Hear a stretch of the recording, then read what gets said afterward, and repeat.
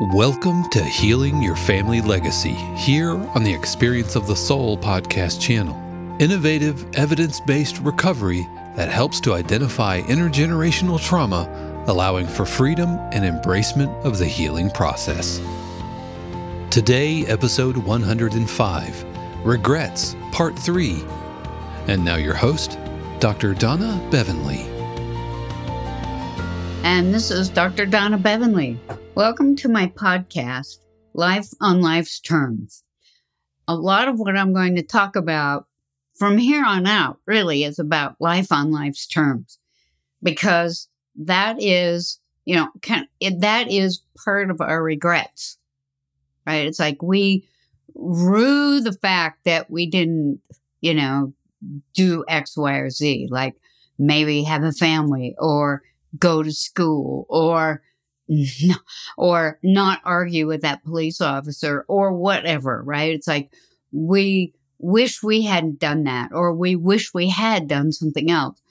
And, that is life on life's terms. Once the behavior has happened, you can either get stuck in wishing you had done this or hadn't done that, or you can realize that everything we do or don't do, say or don't say, is just our life, and it's on its own terms. We don't have control over the consequences.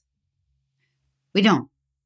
Our behavior, what we say, what we do, has its own consequences. Even some of our thoughts has consequences.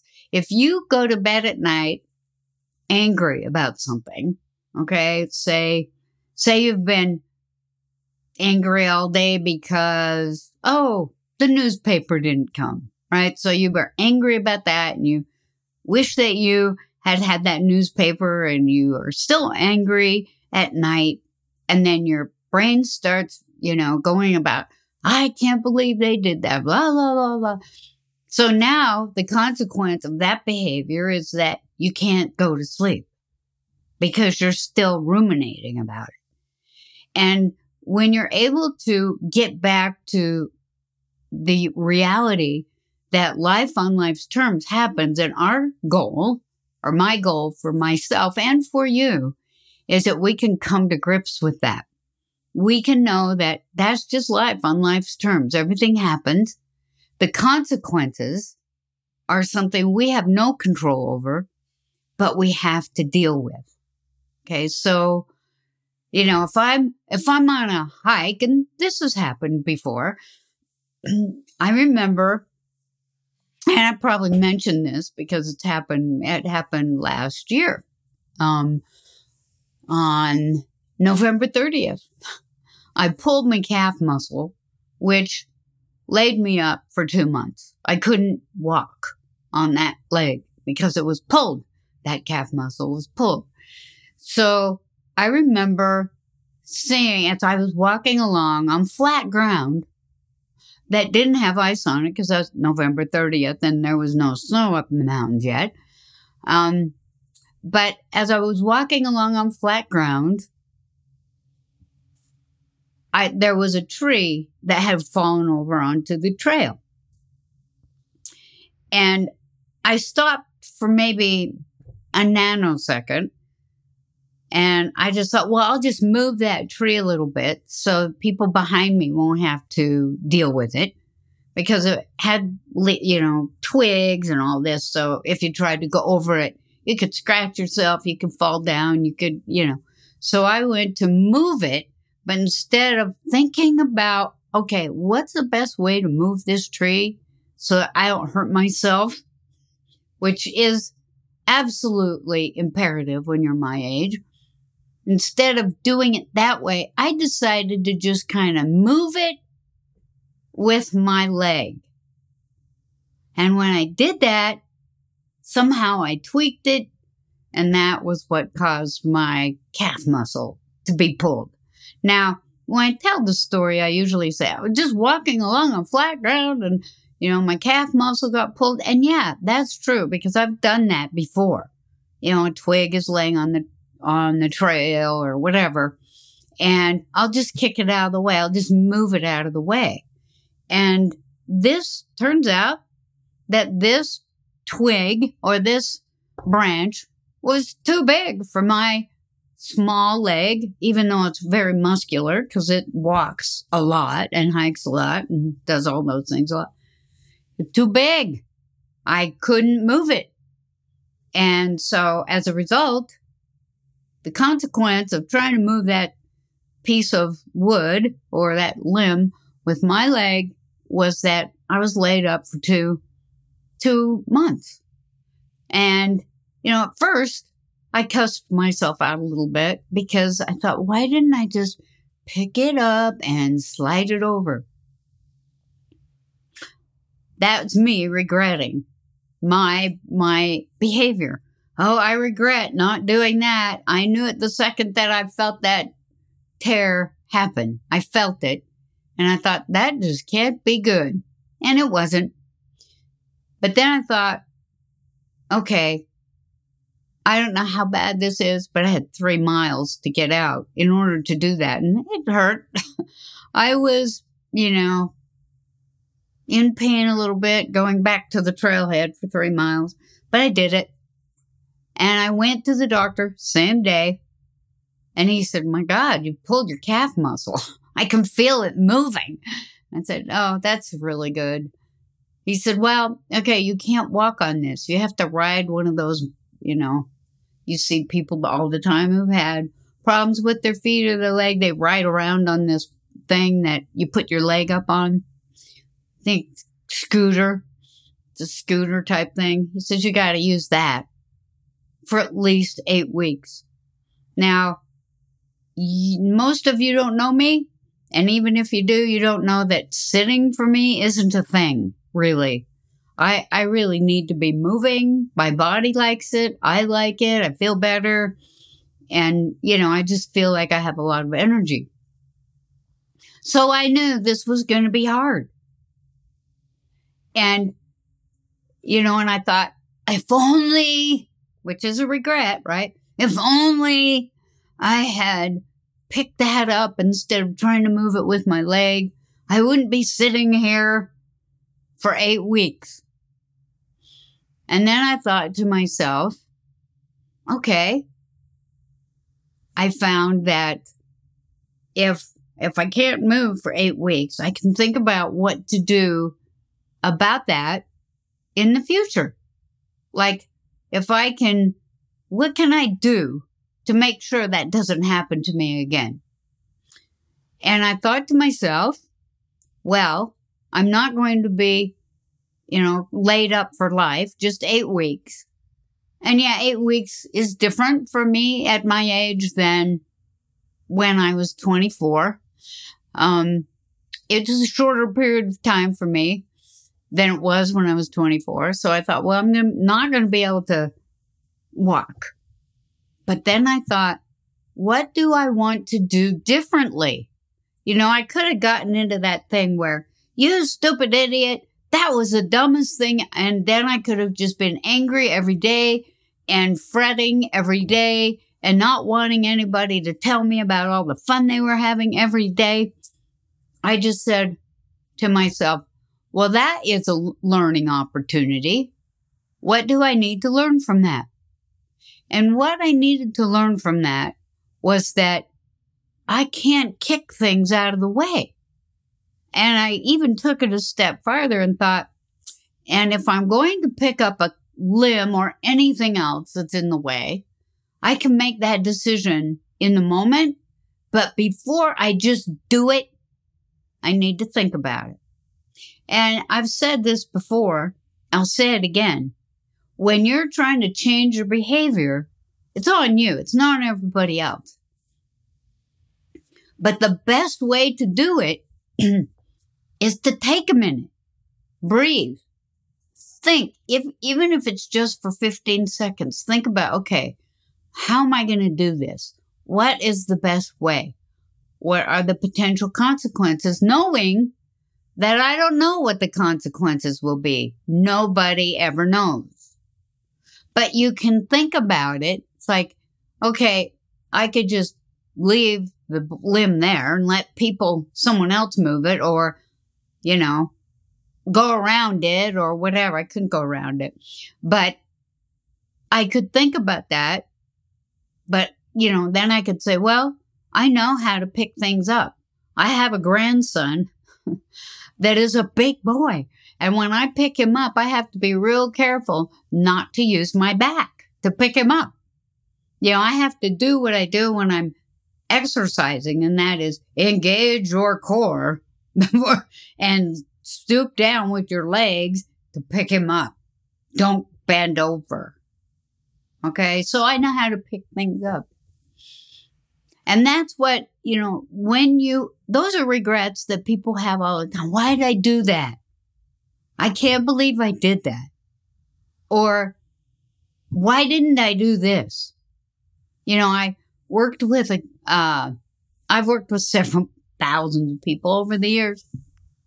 And I remember one day, this guy came in my office. He was out of control. He was so upset.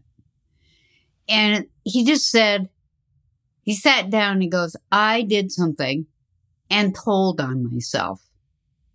Why did I do that? Because his life changed dramatically after that. Dramatically. And I said, well, I don't know why you did that. But, we explored that a little bit. And he kind of came to the reality that if he hadn't have told on himself, because he's an addict, he might have continued and then really done some damage somewhere to him and others. And so when he was busted, he, instead of saying, I'm not talking to you without a lawyer, he said, I did it. It was me. I'm sorry. La, la, la. They don't care. If you've broken the law, you've broken the law. And unless, of course, we're a person of color, most of us, when we get busted for something, it's like we aren't going to talk ourselves out of it. It's like if we've broken the law, we've got to deal with it. But most of us won't get killed for it. Unless I said, of course, unless we're a person of color. Or gay. If you have done something, then, and you get busted for it, most of us, if we've gotten busted for it, it's because we've probably done something that is against the law or could be harmful to others. And I would say, like I said to this man, what are you going to do in the future to make sure that you don't get busted for this again, because it's not good behavior and you see now that there are consequences. Let's say, what can I do different in the future? Maybe I can deal with this addiction I have, and so that I'm not doing it anymore. And I'll tell you, I don't know. I think I'll only know maybe in my life, and I'm pretty old, so I've known a lot of people in my life. I've probably only known 2 people who were addicted to something that just stopped. And it was amazing that they could. I mean, they just said, oh, this is bad. I got some new information based on the consequences of my behavior. And I think I'll stop that. And they did, even though I knew they were full-blown addicts. Most addicts cannot just stop. They need help. They need, therapy. They need to work with somebody who understands addiction. They need maybe treatment in a treatment facility. They need a 12-step program, whatever works for them to help them stop that behavior. And that's why I told this man. I said, what are you going to do to make sure this doesn't happen again? And, he said, well, I guess I can stop telling on myself. I said, no, I don't think that's a good choice. So let's talk about that.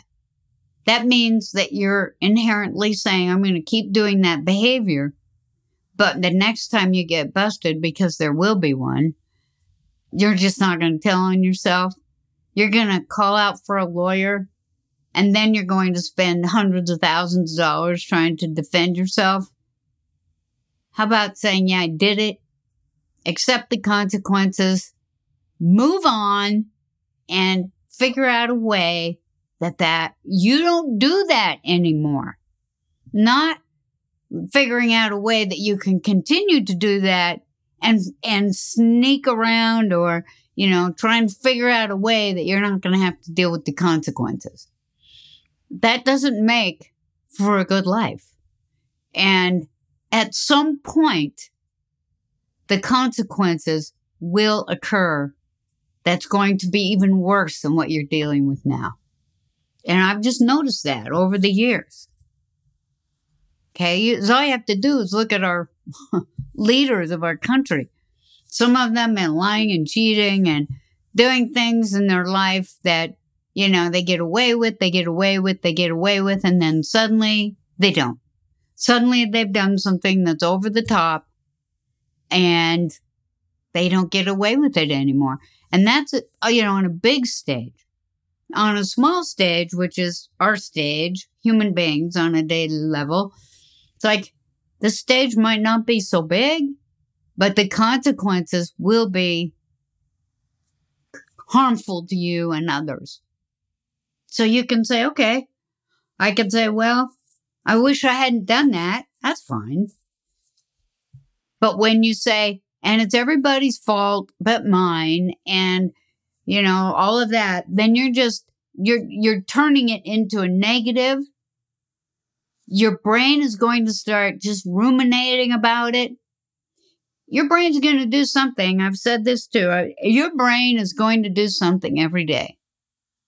So why not make it something that, okay, today, I'm not going to do that behavior. And if I have to call a hotline, if I have to go to 10, 12-step meeting, if I have to go to treatment or call a therapist, I'm going to do that because I don't want to do that anymore.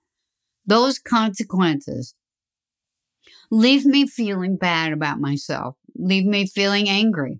Even if you're a sociopath and the consequences are the thing that upsets you the most, not the behavior. Because, people who have a moral compass like myself or, other people that I hang out with, it's like they might have a behavior that's harmful to them and or others. People with a moral compass will go, oh, God, that makes me feel so terrible. People with who are sociopaths or psychopaths go, dang, I feel terrible that I got caught. That's like the concept that they might have hurt other people is not there. But I don't care what the consequences, who they harm. If they're harming you in any way, whether or not you care about other people, I say, stop that bad behavior. Then at least you won't have to deal with those consequences. And, I've been very surprised over the years at how many, people don't really care sometimes about their behavior and the impact on others, but they certainly do care about their behavior and the impact on themselves. And I would say, fine. I don't have to live in your brain, but you can start doing something different. Now, you can't just say, I'm not going to do that and have that be the end result, that you'll never do that again. Because if you've done it once, you've got like neural canals in your brain that says, oh, if I'm feeling this or if I'm thinking that, now I know what to do. You got to change something. You've got to make different choices. So you can say, well, the next time I feel, say, lonely, instead of acting out with internet pornography, I think I'll call somebody I know or go on a walk or go to a 12-step meeting or make an extra appointment with my therapist. Go buy an ice cream cone. Go walk and buy an ice cream cone. But if you just say, well, I just am not going to do that, so I'm going to sit here and force myself not to do that, that thought gets stronger and stronger and stronger. You're trying to change that. And the way you do it is you just say, well, I did that. Shame on me. Whether I meant to or not is irrelevant. The consequences are relevant. So if I don't want to do that, I need to do something else. And I need to not focus on the negative of this. Focus on the negative, like, you dumb, screwball, you can't get it right. It's like, you can do that. It's not going to help very much. Okay. So what I would say, I had this really good example of, I have this friend. Actually, he's a friend from high school. And so, there's some of us who are still alive. I have this friend from high school and he's fighting cancer. And he's a wonderful writer. I love reading what he writes. But he is going through chemotherapy right now. And it's making him really sick. And he posted a picture of himself the other day. And he had, he was yellow because he's really sick and he's, going through chemotherapy. He didn't look well to begin with, but he had this big, scar or scab or thing across his nose. And he said, I really just have to, there's two things I could do. I could just feel sorry for myself. I can laugh at myself. And he said, I'm going through chemotherapy and I got this scar because I was vomiting into the toilet and the toilet seat fell down and caused this cut on my nose. And he said, and he was sitting there laughing. And it was like, and I thought that was pretty funny. And I think that's a better thing to feel than to go, oh, it's another hit. What can I do? Everything's wrong. Even this chemotherapy isn't working. And look at my face now, right? So, but his attitude was, he said, now I look like I've been in a boxing match. And he was laughing. He said, I was like, really?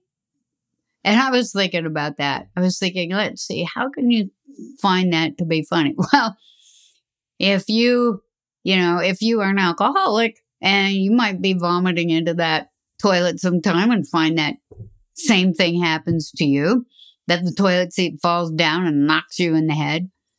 But the fact that he was in his right mind and was able to find humor in that, it's like, that is a choice. You can choose to say, oh, and the hits just keep on coming. Or you can say, oh, look at this. I can't believe this happened, but now look at my face. And, I don't hang out on Facebook. I mean, I have a Facebook page, but I don't hang out there because there's really very few things that interest me. What's going on with him does. So I do look at what he's going through every day. And I say, what a guy. He's gonna, if anybody can, if attitude has anything to do with getting well from a thing like cancer, he'll probably do it. But nobody knows, right? Consequences follow. Nobody really knows what's going to happen. But he lives day to day and loves his life. So you see, there are decisions that we make every day. And once we've made that choice about what we think, what we feel, we don't get to make choices about what we think and feel because that just happens. But we can say, oh, there's a thought. I can hang out there in that thought or not. I could say, okay, well, that thought's not going to help me. I think I'll think something else. It sounds kind of convoluted, but we do it all day, whether you know it or not. Like when you see a yellow light, you make a choice and know, oh, yellow light. Should I stop or should I go? And we make those choices without knowing the consequences. And sometimes it's okay, and sometimes it's not. But it's good to know that our life isn't something that just happens to us. We are active participants in how we do it, how our life goes. Life on life's terms. I'll tell you one more story, which is a really good example. So I went on a trip to Yellowstone in the winter. It's very cold there in the winter. There's a lot of snow, but no, not very many people are there. So I went on this trip to Yellowstone in the winter, and I woke up in the morning, it was like 12 below. And I said to myself, okay, I was planning to do cross-country skiing today up here, and it's 12 below. And I was I went a long way, waited a long time, wanted to do this really just so badly. And I said, well, I know that if I go outside when it's that cold, I could get frostbite in about, 15 minutes or something. It wouldn't be good. Even if I cover up I can't cover up my eyes because I have to go. I have to be able to see. And how much can you warm yourself anyway? And can you really cross-country ski if you got that many clothes on? I mean, that would be hard. And so I thought, well, I'm going to do something that I don't want to do, but I'm going to do it because this is life on life's terms. If I go out there now, I could get seriously injured in my life, in my body. So I stayed in. I went and sat in front of the fireplace. I waited. I decided I'll wait till it's 10 degrees above zero to go out and do that. And I did. And so it wasn't until afternoon that I was able to do that. But okay. You see, I didn't regret that because I knew that my skin would suffer. My eyes could suffer. I would suffer. That would be stupid. I didn't have any regrets about doing that, but I was sad that I had to wait that long. And I was thinking, okay, well, a half a day that I don't get to cross-country ski. Okay, well, I'll be able to cross-country ski tomorrow and the next day and the next until winter's over because I didn't suffer some kind of problem because of this. So think about that. Think everything I do has consequences. Everything I say has consequences. I can decide how to behave every single day, all day. And I can learn from my regrets. I can turn them into opportunities for growth. So I'd like to leave you with that. And I'll talk to you again next week. Thank you for listening to this episode of Healing Your Family Legacy here on the Experience of the Soul podcast channel. This channel is made possible because of listeners just like you. If you would like to support the channel with your tax-deductible contribution on an ongoing basis or through a one-time gift, head over to experienceofthesoul.com/support. Healing Your Family Legacy is copyright 2023 Dr. Donna Bevanley, all rights reserved. Our theme music is composed by Dave Croft and used with permission. The Experience of the Soul podcast channel is a production of 818 Studios.